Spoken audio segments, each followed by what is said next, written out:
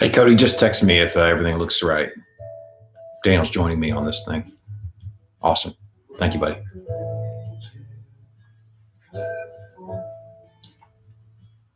Hey, welcome. If you're signing on or in the process of signing on, or if you're listening to this later in the week, you're in the right place. We're going to have about 10 minutes or so, 8 minutes at this point before we begin.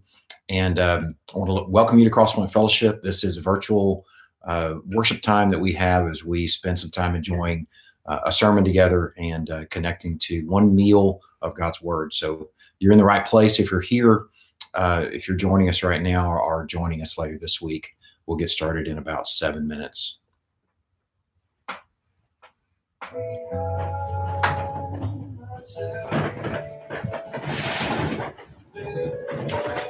Once we get started, can you turn off the Bluetooth? The speaker? Yeah, just turn off the Bluetooth because if someone calls, it'll ring. Even though I have everything muted, it'll still ring. Yeah. Okay.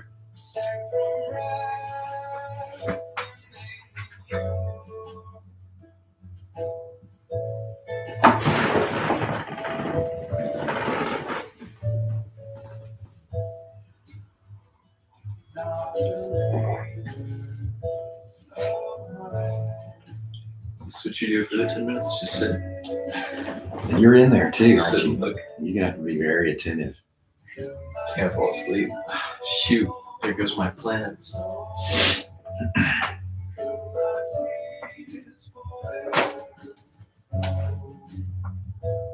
got a nap. It's gonna take a nice hour and a half. You know?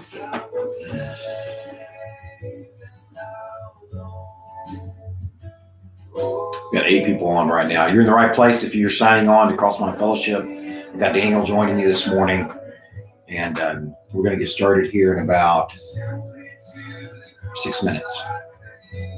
If you're dialing in or joining in later in the week, and this is pre-recorded, we have about 6 minutes, 10 minutes total before we get started.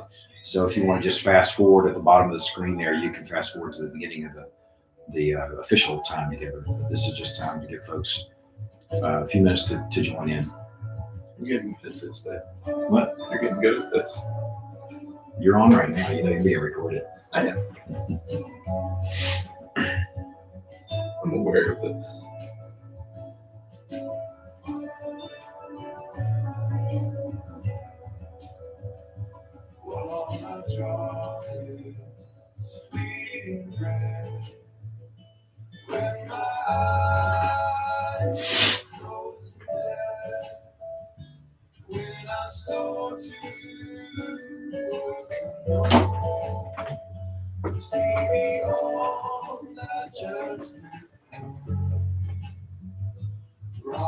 You can see people that are joining in that upper left-hand corner.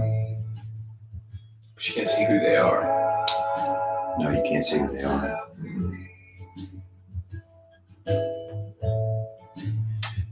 We're going to be starting in about 4 minutes or so.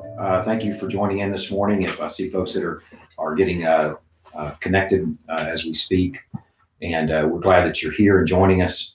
You're at Crosspoint Fellowship. In case you're wondering what you've dialed into, this is our virtual time of worship together through enjoying and sharing in the same meal of the Word to a sermon. I've got Daniel joining me this morning, and we'll get started here in about 4 minutes or so. Thanks for joining.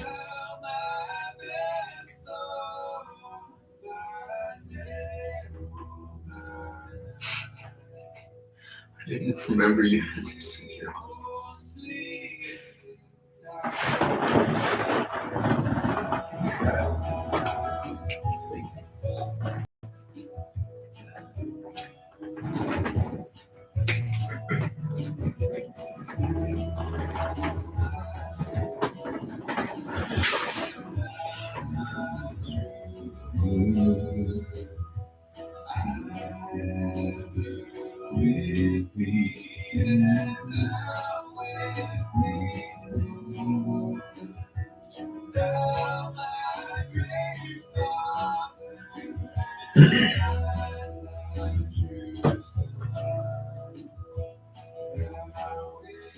push the button.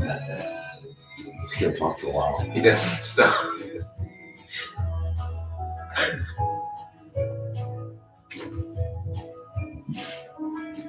How's he set up? You see how little sandals on too?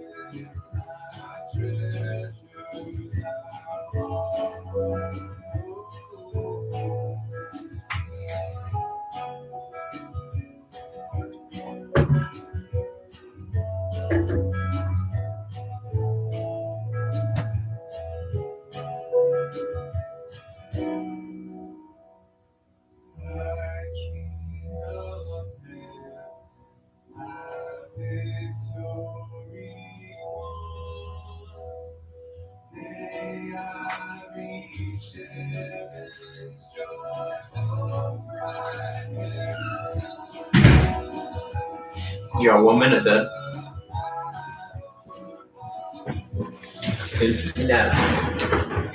Welcome. We're glad that you're here. We're about 1 minute before we start. This is Crosspoint Fellowship, in case you're wondering who we are.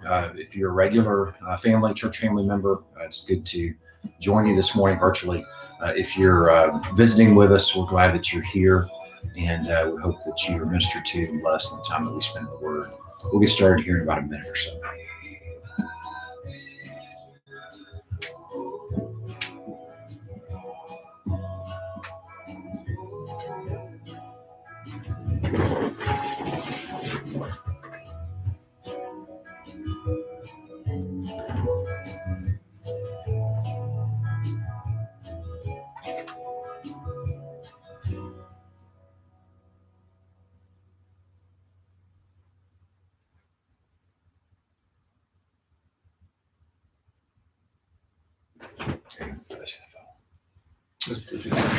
Welcome.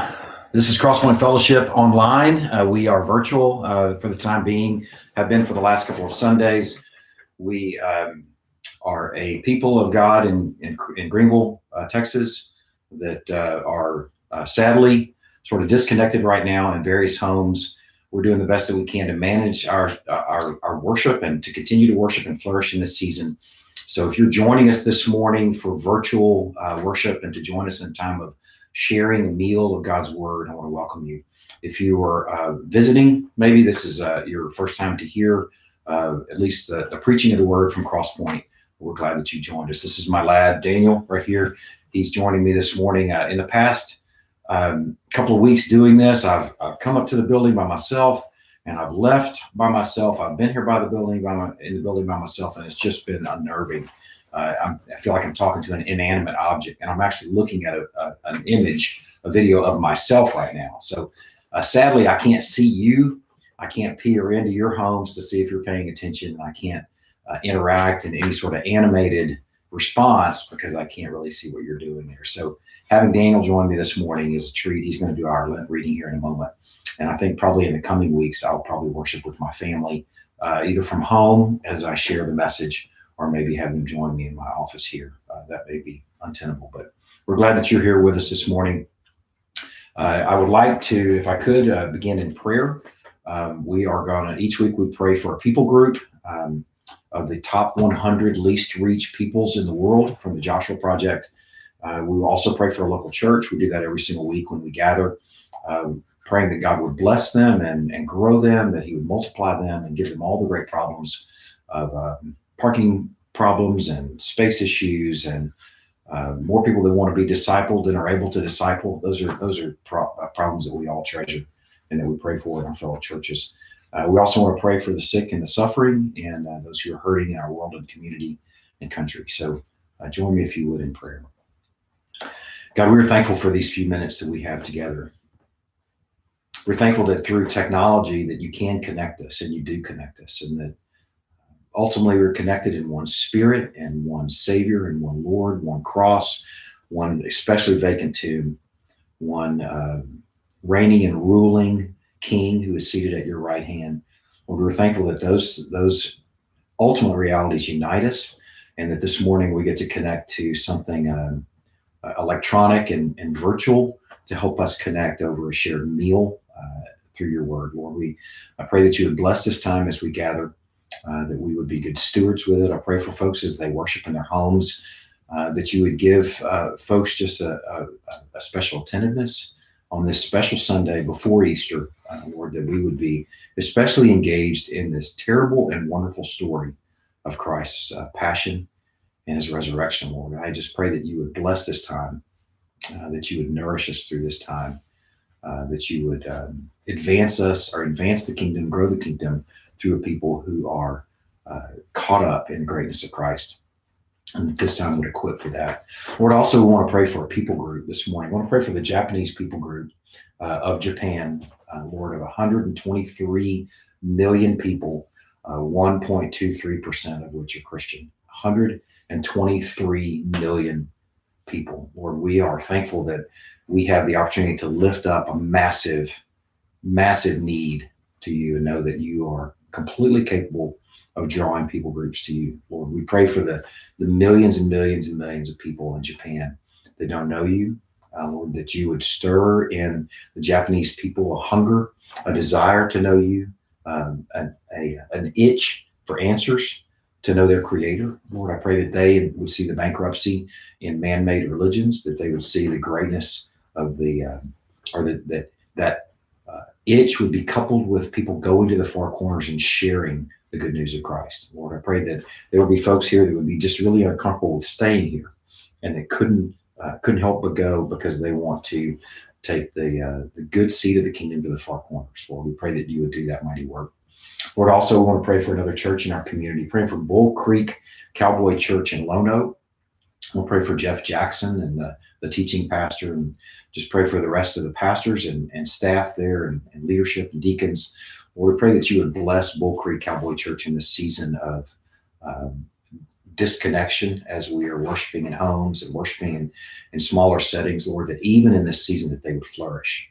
Lord, we pray that you would bless the pastors as they minister to their people through mediums like Zoom or whatever features they're able to use, that there would be a Holy Spirit that would bind them, that would grow them stronger in this season. And then on the other end of this season, that hopefully ends soon, that they'll be healthier, that they will love gathering with God's people even more, that they will be more captivated and in awe of the greatness of Christ and the gospel. And Lord, we just pray that you would bless them with all great problems of space issues and discipleship issues. Lord, lastly, I want to pray for those who are sick and who are in need of just special care and attention. And we want to continue to pray for the Daniels family, and I pray for Trevor and pray that he is enjoying just a really, really wonderful time at home, that you are sustaining him through treatment, that you are sustaining his family through treatment. And pray for Everett Cummings and for his family, and thankful that he has been born and raised into a Christ-adoring home. And we pray that you would sustain and bless them. We pray for others who may be sick and ailing or recovering. We pray for those who might need care right now and are having a hard time dealing with just routine care because of the coronavirus. Lord, we pray that you would sustain them and give them endurance. We pray for those who are dealing with the virus, who either have it or have had it or have loved ones who have the virus. Lord, we just pray that in these next couple of weeks that are apparently going to be quite difficult, that you would just put on display the confidence that we can have, eternal confidence that we can have in the person and work of Christ and the good news of Christ crucified and risen. We pray that the people of God will have good news to bring to bear in those opportunities as we talk with others who might be fearful or anxious or concerned over the spread of the virus and the effects of the virus. Lord, we're thankful that you weren't caught off guard by this, but that you are in complete control and that you have a glory plan here. Pray that we would be attentive to that. Lord, we are turning this time of worship over to you and asking you to be great and glorified. I'm praying these things in Christ's name. Amen. Daniel is going to share our Lent reading this morning from Isaiah 53. All right. Who has believed what he has heard from us? And to whom has the arm of the Lord been revealed? For he grew up before him like a young plant, and like a root out of dry ground. He had no form or majesty that we should look at him, and no beauty that we should desire him. He was despised and rejected by men, a man of sorrows, and acquainted with grief. And as one from whom men hide their faces, he was despised, and we esteemed him not. Surely he has borne our griefs, and carried our sorrows, yet we esteemed him stricken, smitten by God, and afflicted. But he was pierced for our transgressions. He was crushed for our iniquities. Upon him was the chastisement that brought us peace. And with his wounds we are healed. All we like sheep have gone astray. We have turned every one to his own way. And the Lord has laid on him the iniquity of us all. He was oppressed and he was afflicted, yet he opened not his mouth. Like a lamb that is led to the slaughter, like sheep that before its shears is silent. So he opened not his mouth. By oppression and judgment he was taken away. And as for his generation, who considered that he was cut off out of the land of the living, stricken for the transgressions of my people. And they made his grief with the wicked, and with the rich man in his death. Although he had done no violence, and there was no deceit in his mouth, yet it was the will of the Lord to crush him. He has put him to grief. When his soul makes an offering for guilt, he shall see his offspring. He shall prolong his days. The will of the Lord shall prosper in his hand. Out of the anguish of his soul he shall see and be satisfied. By his knowledge shall the righteous one, my servant, make many to be accounted righteous, and he shall bear their iniquities. Therefore, I will divide him a portion with the many, and he shall divide the spoil with the strong, because he poured out his soul to death, and he was numbered with the transgressors. Yet he bore the sin of many, and makes intercession for the transgressors. Thank you, Daniel. Daniel is extinguishing the sixth candle of the seven, and we will extinguish the last candle this Friday at 3 p.m. I invite you to join us if you're able, or if you can make yourself able to get online on this same link. We will have a short time of worship, reading the Passion narrative and extinguishing this last candle at 3 p.m. this Friday. Let's pray. Lord, we are thankful for this Lent season, thankful that we have, as a people, had an opportunity to be reminded each week of the terrible price paid for our sin, Lord, and the wonderful Savior that we have in Christ. Lord, we are thankful that we have this chance to take these few moments each week to remember the cost and to enjoy our Lord. Lord, I pray that you would, as a result of the time that we spend considering this terrible price paid, that we would adore Christ more. Lord, I pray that we would be more satisfied with Christ, that this preparation for Easter and the celebration of season and preparation for Easter this year would be something that would condition us to be more and more satisfied with a great Savior. I'm praying these things in Christ's name. Amen. We are in Mark chapters 14 and 15 today, and we have in the last few months begun sort of a routine of standing for the reading of God's word. If you are in homes and you had even in the last couple of weeks have been doing that, you're welcome to do that, but we're going to be covering really about a chapter's worth of passage, overlapping the last third or so last half to third of chapter 14 and the first portion of chapter 15. So if you stand, you're welcome to do that, but it might be a little bit clunky because I'm going to share some passages and share some explanation, and then continue on in the story with some more explanation, and then continue on in the story. So it's going to be a little bit unique this morning. I don't have any satellites to go to. We're going to be only in chapters 14 and 15, beginning in verse 43 of chapter 14 and ending in chapter 15, verse 32. So it's a sizable chunk. So it's a unique approach this morning in that I'm not in great detail going down and just walk through this story and just climb into some of the details that aren't there in black and white, that are sort of behind the text, that will add some, I think, some potency and some meaning to this story for us. Beginning in chapter 14, verse 43. And immediately, while he was still speaking, Judas came, one of the 12, and with him a crowd with swords and clubs from the chief priests and the scribes and the elders. Now the betrayer had given them a sign, saying, "The one I will kiss is the man. Seize him and lead him away under guard." And when he came, he went up to him at once and said, "Rabbi," and he kissed him. And they laid hands on him and seized him.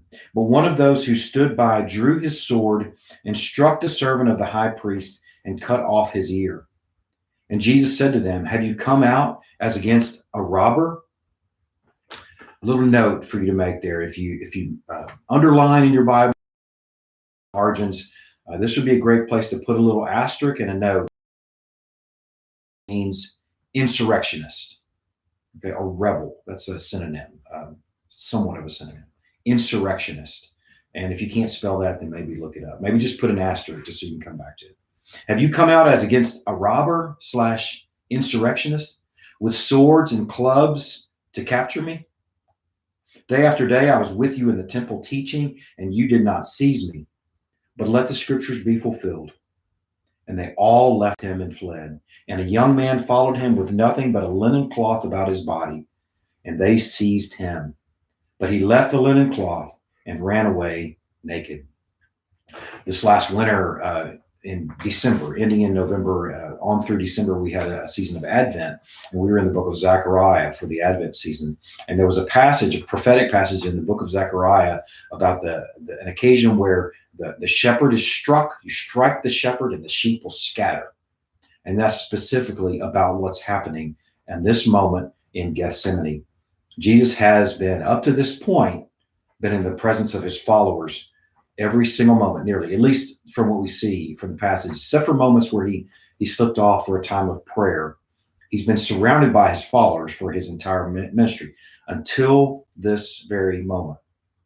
And the desertion here at this point is so profound that this man, possibly John Mark, some people believe this is the writer of the gospel itself of Mark, possibly John Mark, he would have been an affluent young man coming from Jerusalem, would have had the means to have linen undies, which is apparently what he's wearing at that time. And the desertion is so profound that this man left his own clothing to flee and get away from Jesus at this night, on this moment. Now, at this point in the story, there's a course change. Okay, if you haven't noticed it already, there's a significant course change. Up to this point, he's been directing and guiding his ministry. Let's just use this thought. We'll come back to this thought later. He's had all the verbs. He's been guiding his ministry. He's had the initiative up to this point in this story on this night at this arrest. In verse 41, just before where we began this morning, it says, he said, it is enough. You might remember that passage from last week. The Son of Man is betrayed into the hands of sinners. This is the moment where he is turned over into the hands of sinners. He's been with his followers and he's had the initiative. He's had all the verbs. And now he's been turned over into the hands of sinners. And now at this point, he's going to be led away to a middle of the night trial of sorts. And I would kind of use air quotes, but not quite, because it still follow those types of proceedings. A pseudo trial in the middle of the night at the house of Caiaphas, the high priest. Verse 53 continues. And they led Jesus to the high priest, and all the chief priests and the elders and the scribes came together. Now, those three groups are the three groups that made up the 70-person council of the Sanhedrin. The Sanhedrin was led at this point in time by the high priest, a man named Caiaphas. And Caiaphas apparently was pretty able, pretty well thought of. Apparently he was a good leader, or at least one who could influence people. The typical tenure for high priest was about 4 years. Caiaphas was the high priest for 19 years. So this guy was apparently pretty good at what he did.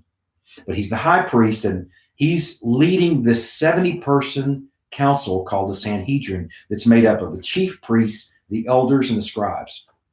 The chief priests were the former high priests. So that's a really small group. If they served 4 years, you could almost think of them being like former presidents of the United States. We still have a few of those that are living. And if they sat on some sort of council, that would be a good image of what's going on here. We got the chief priests, who are the former high priests. We've got Caiaphas, the current high priest. We've got the elders. The elders are representatives of the most influential families in Jerusalem, probably the rich landowners in the area. These two groups, the chief priests and the elders, had Sadducean leanings. Now, the last group are the scribes. And the scribes are the lawyers drawn from middle class who tended to be the Pharisees. Okay. Now, 70 people was what made up this council. And Mark makes the point to say all were there, but it was probably over the course of the night that they populated and filled out and showed up to fill out this full council, or at least a quorum of a council at the home of Caiaphas, the high priest. They would have required 23 people to make a binding decision. And by 6 a.m., they in fact made a binding decision. So let's see what unfolded here. In verse 55, we're going to leave Peter out of our story tonight. Peter he's a great story, a wonderful man to consider in this story, but we're going to focus just primarily and exclusively on Christ at this point. Verse 55, now the chief priests and the whole council were seeking testimony against Jesus to put him to death, but they found none. For many bore false witness against him, but their testimony did not agree. Now, this trial I mentioned is sort of a pseudo trial. We can almost put air quotes around it. It was more trial than not. And it was put together in a way that was hasty in the middle of the night, somewhere between probably midnight and 6 a.m. This whole thing unfolded. And yet it still followed some proceedings that suggested that it was very much a trial. They followed a prescribed structure and protocol, beginning with the presentation of evidence. And something else that's interesting about the evidence is if it had, between witnesses, if there was any disparity, even in the smallest detail, it was dismissed. And that became quite problematic. There's probably plenty to say about it, and I'll show you some of those things here in a moment. But the testimonies disagreed, so they were deemed false, and it says that they found none in regards to grounds to put him to death. So in verse 27, we continue. And some stood up and bore false witness against him, saying, we heard him say, I will destroy the temple that is made with hands, and in 3 days I will build another, not made with hands. Yet even about this, their testimony did not agree. Now, in regards to talking about the destruction of the temple or the rebuilding of the temple, that it's still considered false testimony because he didn't actually say that. He actually said specifically in the book of John, he gives the exact wording for what he said. He didn't say, I will destroy this temple and rebuild it. He actually said, destroy this temple, and in 3 days, I will raise it up. So the testimony didn't agree at this point, and it was considered to be false testimony. But even in regards to these accusations, they began to find some footing, for you hear it later in the next chapter we're going to look at here in a moment. You hear it from the jeers, from the crowd as he's hanging on the cross. This accusation that he said he was going to destroy the temple and rebuild it in 3 days. But at this point in the trial, there's still no presentation of something that would warrant his death. And that's frustrating Caiaphas. In fact, Caiaphas is done with all these other testimonies and all the other evidence. And just imagine at this point in trial, this guy who is serving as sort of the chief judge comes around the bench and becomes the lawyer doing the interrogating. He's frustrated with proceedings. It's the middle of the night, and he desperately wants to do this guy in. So let's see what happens in verse 60. The high priest stood up in the midst and asked Jesus, "Have you no answer to make? What is it that these men testify against you?" But he remained silent and made no answer. And again, the high priest asked him, here's the key question: "Are you the Christ, the Son of the Blessed? Are you the Messiah, the Son of the Blessed?" And Jesus said, "I am." He said more than that, but the first two words he started with is, "I am. And you will see the Son of Man seated at the right hand of power and coming with the clouds of heaven." And the high priest tore his garments and said, "What further witnesses do we need? We've cracked him. We've broken him. You've heard his blasphemy," is what he called it. "What is your decision, counsel?" And they all, however many had showed up at that point, it would have been at least 23 to make it a binding decision. They all condemned him as deserving of death. And some began to spit on him and cover his face and to strike him, saying to him, "Prophesy." And the guards received him with blows. This trial in the home of Caiaphas, this middle of the night trial, this hasty trial that's put together, is the climax of the book of Mark. It is the centerpiece and climax of the book of Mark in regards to the messiahship of Christ. And in particular, verses 61 and 62, where Caiaphas asked him, "Are you the Christ, the Son of the Blessed?" And Jesus said, "I am. You will see the Son of Man seated at the right hand of power and coming with the clouds of heaven." He answered it first with the two words that identify himself as a deity. The words that he used all over the Gospels, identifying himself as the Son of God. He said, "Before Abraham was, I am." I am is the name that when Moses asked God, "Who am I supposed to say sent me to lead the Israelites out of Egypt?" You tell them that I am sent you. So this statement of deity was profound, but that's not all he said. Ultimately, what he said is, "I am, and the day will come when you who are now seated in power as the council, the Sanhedrin, will see the Son of Man enthroned at the Father's right hand with all power and all majesty, seated as your judge." Man, it's a profound response. What's interesting at this point in the book of Mark is the messianic secret is out.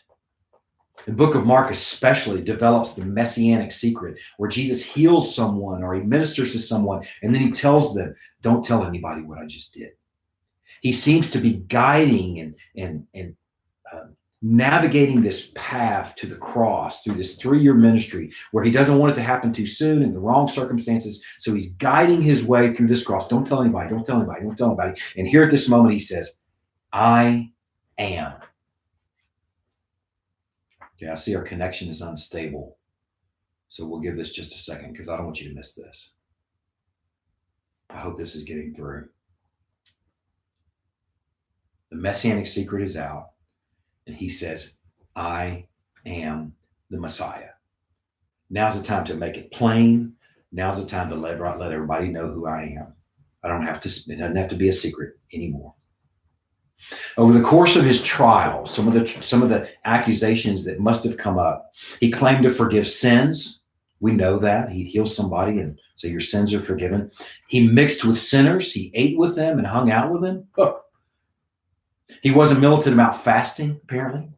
He appeared to be lax in regards to the Sabbath, like he actually would heal somebody on the Sabbath. What a terrible thing. And just on the basis of those things, they were ready to destroy him by chapter 3. And I mean, the word is actually in verbatim in chapter 3, verse 6, destroy him just on the basis of those things. Add to this, He rode a donkey's colt into Jerusalem like a boss. Everybody else is walking. He rides into Jerusalem. A messianic message with a little crowd. We don't know. It may have been quite a crowd of Galileans cheering for him as the Messiah. And then to top it all off, the next day, he cleared the temple. He cleared the temple. He stepped into the epicenter and cleared the temple. He was for sure a troublemaker. And he also identified the scribes as hypocritical parasites, and then later predicted the destruction of the temple, as we just considered. He really pushed some buttons. But what cinched the death penalty? His response to the question, are you the Messiah? When he said he was the Christ, the Messiah, they're trying to figure out, I'm not wearing enough clothes to rip. Whose clothes can we rip up here? I'm so hacked, I've lost my mind over this. And you have to ask the question, why such a reaction? I mean, weren't they expecting a Messiah? They've been poring over the scriptures. They've been poring over the prophecies. They should have been looking for the Messiah. And I think some were. Maybe they all were in some way. But they were looking for a very different Messiah. And Jesus wasn't the right kind of Messiah. He was from Galilee, after all. A Nazarene? Man, are you kidding me? This guy's a nobody from nowhere. And hours earlier, he'd been taken and bound? That's not the kind of Messiah they're looking for. He's abandoned by his followers. One of them ran away naked. Man, that doesn't sound like the Messiah they're looking for. He's delivered then helpless into the hands of his foes. That's not the Messiah they're looking for. They are looking for a Messiah that would bear the sword against Rome and restore Israel's independence. Now, that's the kind of Messiah they are looking for. They're also looking for a Messiah that would honor their respectable positions as former high priests, as current high priests, as elders of the best and brightest and richest families, and the learned scribes. They were looking for one that was partial. They were looking for one that would give extra credit for being a good citizen and a good Jew. They were looking for a very different Jesus than the one that they had in front of them. So they figured this one has to be a blasphemer. By 6 a.m., they had a quorum and they had a decision that he must die. Stoning was the prescribed method of capital punishment for blasphemy, but a cross would do. Let's continue in chapter 15, verse 1. As soon as it was morning, the chief priests held a consultation with the elders and scribes and the whole council. And they bound Jesus and led him away and delivered him over to Pilate. Pilate asked him, "Are you the king of the Jews?" And he answered him, "You have said so." And the chief priests accused him of many things. And Pilate again asked him, "Have you no answer to make? See how many charges they bring against you?" But Jesus made no further answer, so that Pilate was amazed. There's a change of venue here. He goes from the home of Caiaphas, the high priest, to the courtyard of Pilate, Pontius Pilate, the governor of the Judean province of Rome, a Roman, by the way, Pontius Pilate. This is about 6 a.m. in the morning that this goes down. Up to this point in the story, and in the middle of the night trial, that whole trial in Caiaphas, Caiaphas, the high priest's home, was about his messiahship. Well, here's where things change to his identity as king. They couldn't kill him as a problem of identifying him as claiming to be a Messiah. They couldn't kill him for being a blasphemer. The Jews didn't have that opportunity. They didn't bear the sword anymore because they were a province of Rome. Rome were the only ones that could administer capital punishment, and they were jealous about that right and privilege. So they came before Pontius Pilate, the Roman governor of that province, who didn't care 2 cents about blasphemy. Blasphemy what? He didn't know anything about the Jewish faith and religion. He didn't care. In fact, he despised the Jewish faith. So they had to come up with a different charge. So they took this charge of blasphemy, of claiming to be the Messiah, and they secularized it. They Gentileized it, and they changed it to him claiming to be a king of the Jews. That's like a translation from Messiah to king. Let's make this thing fit the context here. We're going to a new court where they're the only ones that can kill him. We want him dead. So we have to secularize this charge and make it fit. So what they claimed him to be is, or charged him with, is high treason against Rome as the king of the Jews. Now that would get Pilate's attention. That would get Rome's attention. Someone claiming to be king and living in a province of Rome.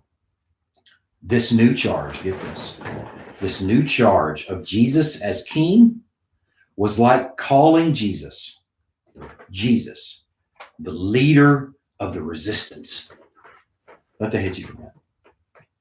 Calling him, identifying him as king of the Jews, or claiming to be king of the Jews, would be like saying, Jesus, leader of the resistance. It just doesn't seem to fit together, does it? Jesus, leader of the resistance. It's laughable, in fact, because he's the leader of the unresistance. I mean, we've been in the Sermon on the Mount. We know the message of turning the other cheek and not resisting those, praying for your enemy. I mean, that doesn't sound like a resistance to me. It's ironic. Let's consider this. It's ironic that he was labeled as a blasphemer by the Sanhedrin because he wasn't what they were looking for in a Messiah. And they turned right around moments later and called him what he actually wasn't. They called him what they wanted him to actually be, the leader of a resistance. Man, just consider for a moment, these are the best and brightest of Israel. These 70 are the best and brightest of Israel. Man, what a sad statement and commentary of the condition of Israel. These guys did what was expedient to get rid of it. Whatever it took. Let's call him whatever we have to call him. Let's label it whatever we have to label it. Whatever it takes. Let's get rid of this guy. So in verse 6, at the feast, he used to release for them one prisoner for whom they asked. And among the rebels in prison, one who had committed murder in the insurrection, there was a man called Barabbas. The book of Matthew tells us his name was actually Jesus Barabbas. Now, this is the Jesus that the Jews wanted. This is the Jesus that was more like what they had in mind, probably what the council would have wanted, although they wouldn't have been brave enough to admit it. He was, in fact, an insurrectionist. It says there in verse 7. He is the leader of resistance. If they want to find a Jesus who's a leader of resistance, now this guy is the guy. It's highly likely that the two men that were crucified on both sides of Christ, either side of Christ, were also insurrectionists and in league and buddies with Barabbas. They too were called robbers. Remember, which that word also means insurrectionists. That's the same word that Jesus used when he's arrested in the garden. Have y'all come out as against an insurrectionist? Have you come out as against a guy who's a leader of a resistance? You got the wrong Jesus. Ironically, interestingly, and I think it's no coincidence at all. It's on purpose that this is the option that they have. Jesus Barabbas. This was the kind of man that the Jews wanted. This guy. This guy was a freedom fighter. This guy was a patriot. This guy had a following too. And let me tell you something. It scares me how much I think I would like him. This guy's not going to be a pushover with Rome. This guy was apparently a murderer. He would murder for the cause. Man, this guy sounds like a guy that I would actually like.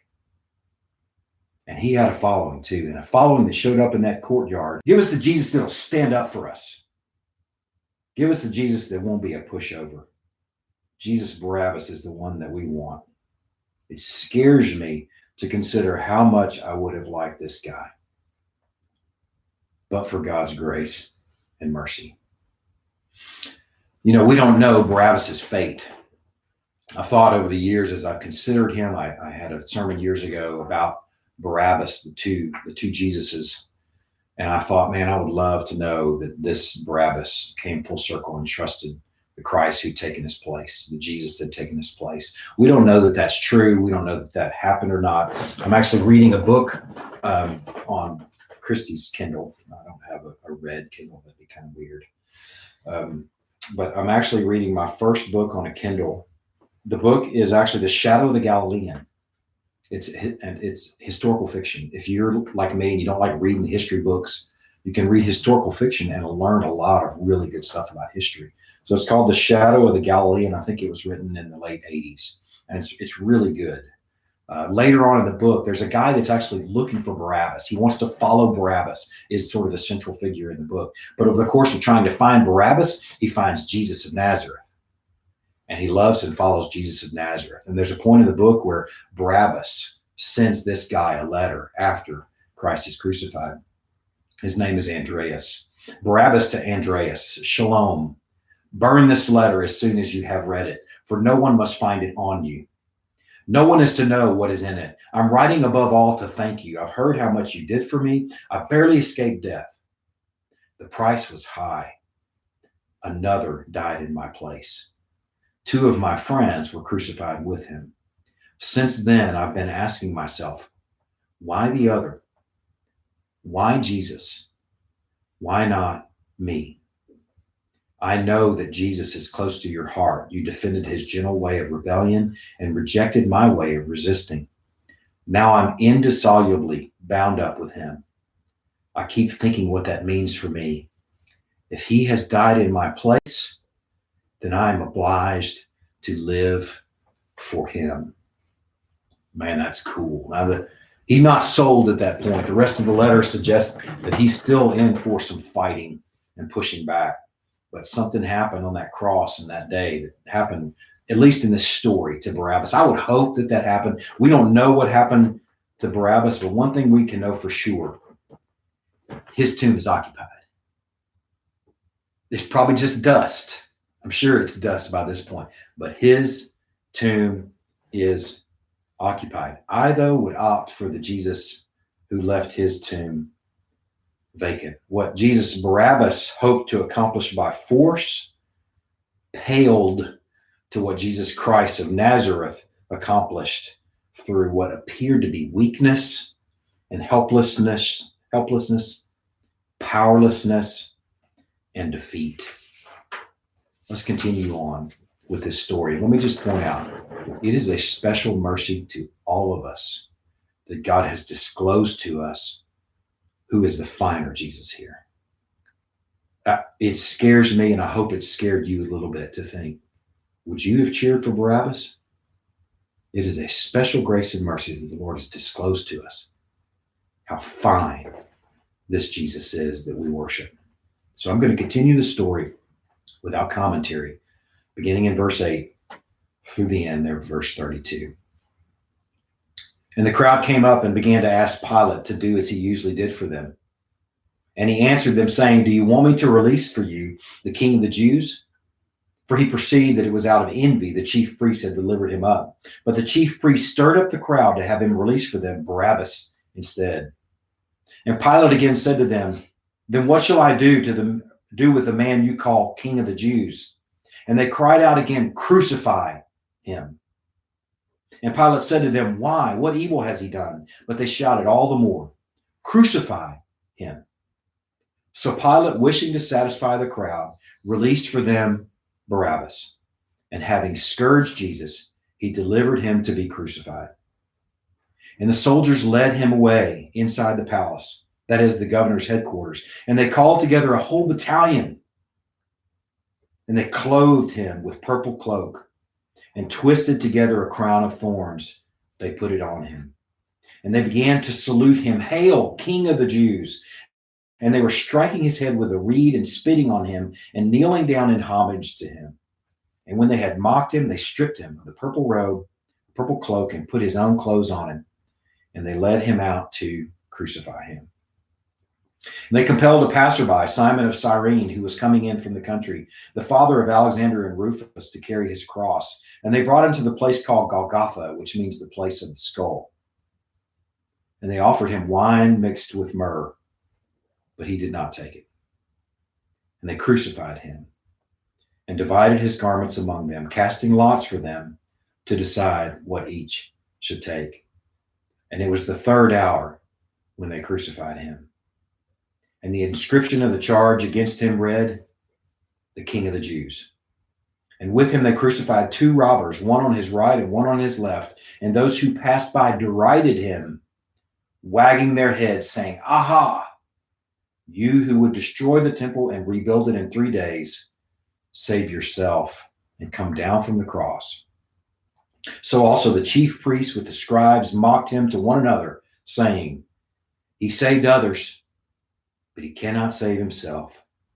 Let the Christ," there it is, trial number 1, "the King of the Jews, the King of Israel," trial number 2, "come down from that cross that we may see and believe."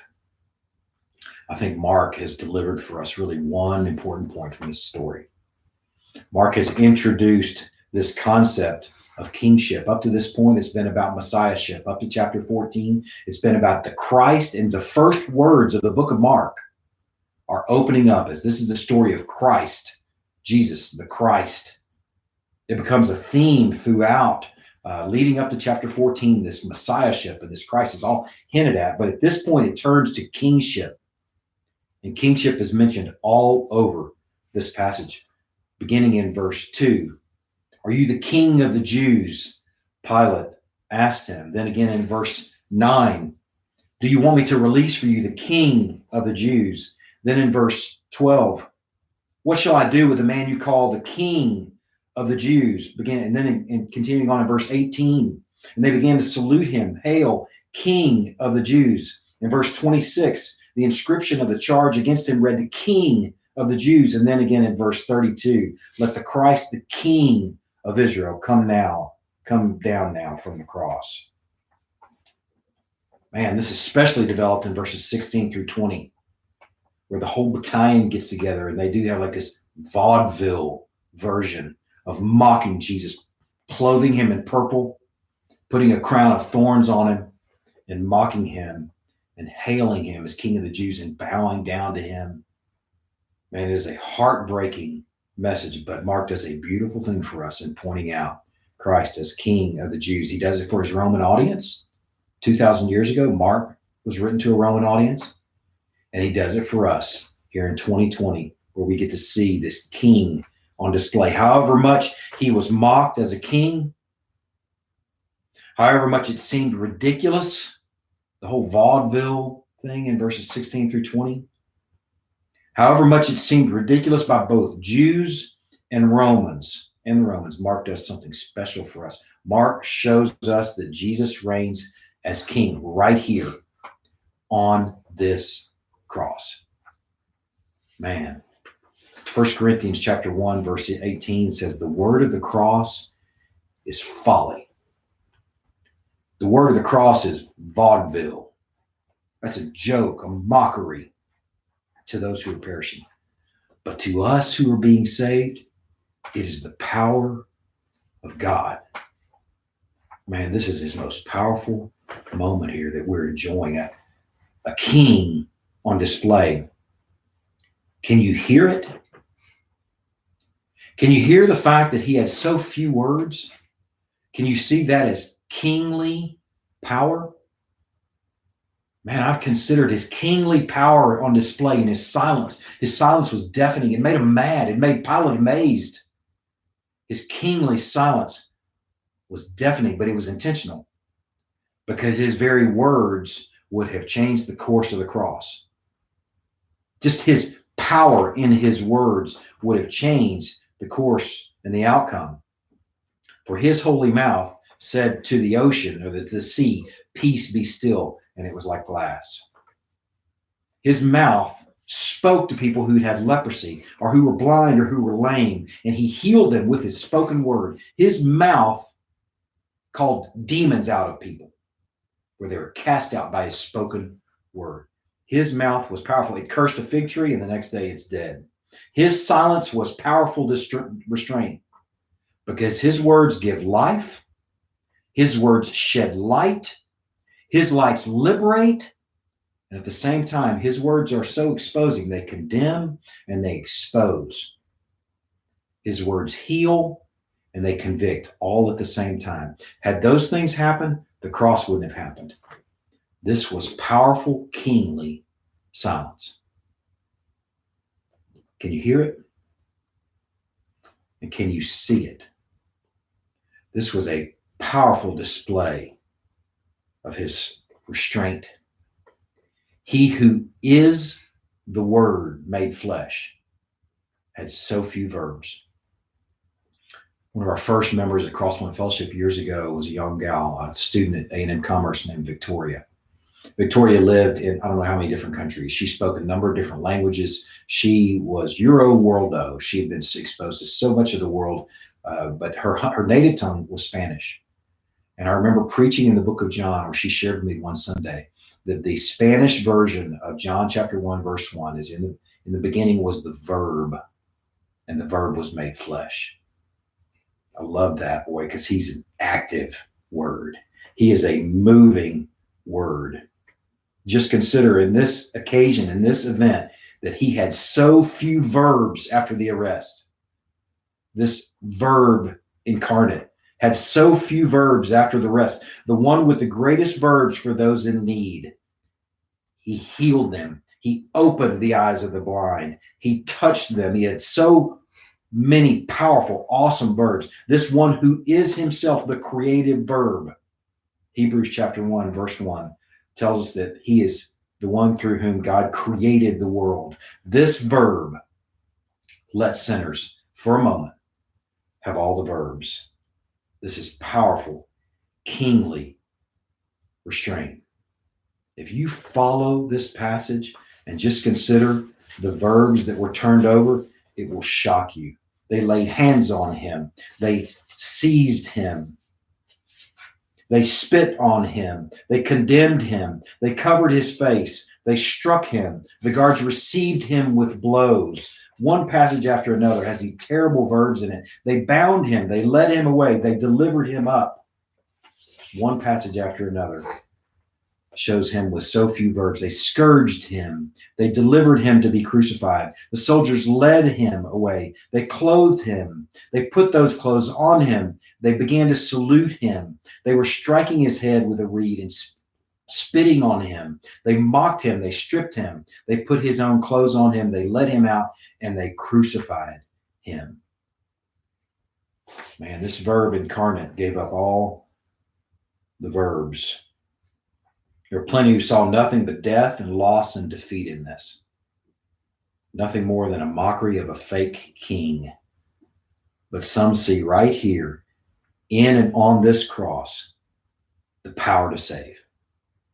Some see this king enthroned as Christ and King as most powerful. Let's pray. God, we are so thankful for this window into the greatness of our King. We're so thankful for this window into the greatness of Christ as Messiah, where we enjoy him this morning as having paid a terrible price for us as both King and Messiah. We're praying these things in Christ's precious name. Amen. I would just invite you to take a moment and grab your supper elements. If you would join us in taking the supper, we can just have some, I'll share a thought with you, kind of a devotional thought with you as you grab some elements.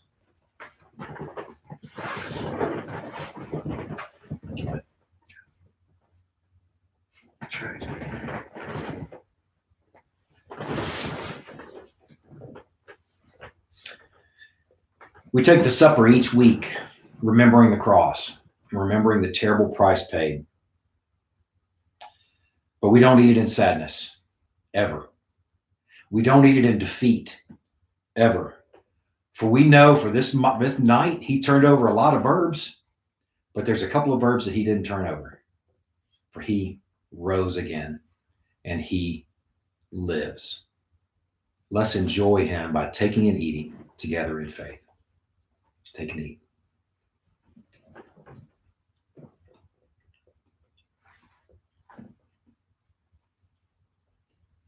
Let's take and drink in faith.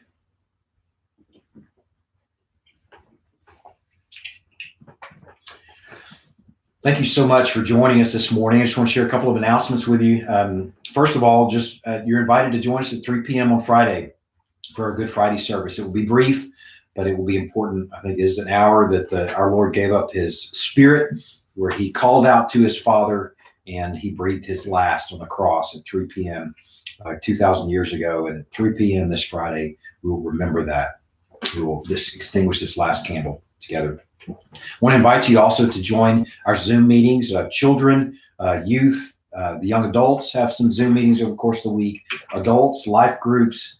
What I'm finding as we do more and more of these Zoom meetings is that the more you do, the more natural they become. So I invite you to do the work of connecting to the people of God through the virtual means that we have available to us right now. If you're not familiar with those, I want to encourage you you can email me or you can email the church office and we will get that information to you. Ben@crosspointfellowship.us. The other email address you can use is office@crosspointfellowship.us. Either one of those email addresses, and we will get the information to you to connect to these mediums and these opportunities to gather with God's people over God's word and in fellowship as best as I read it, considering us having the chance to enjoy this together this morning. Beginning in chapter 5, verse 12. Worthy is the Lamb who was slain to receive power and wealth and wisdom and might and honor and glory and blessing. And I heard every creature in heaven and on earth and under the earth and in the sea and all that is in them saying, to him who sits on the throne and to the Lamb be blessing and honor and glory and might forever and ever. Amen. God bless y'all. Y'all have a great week.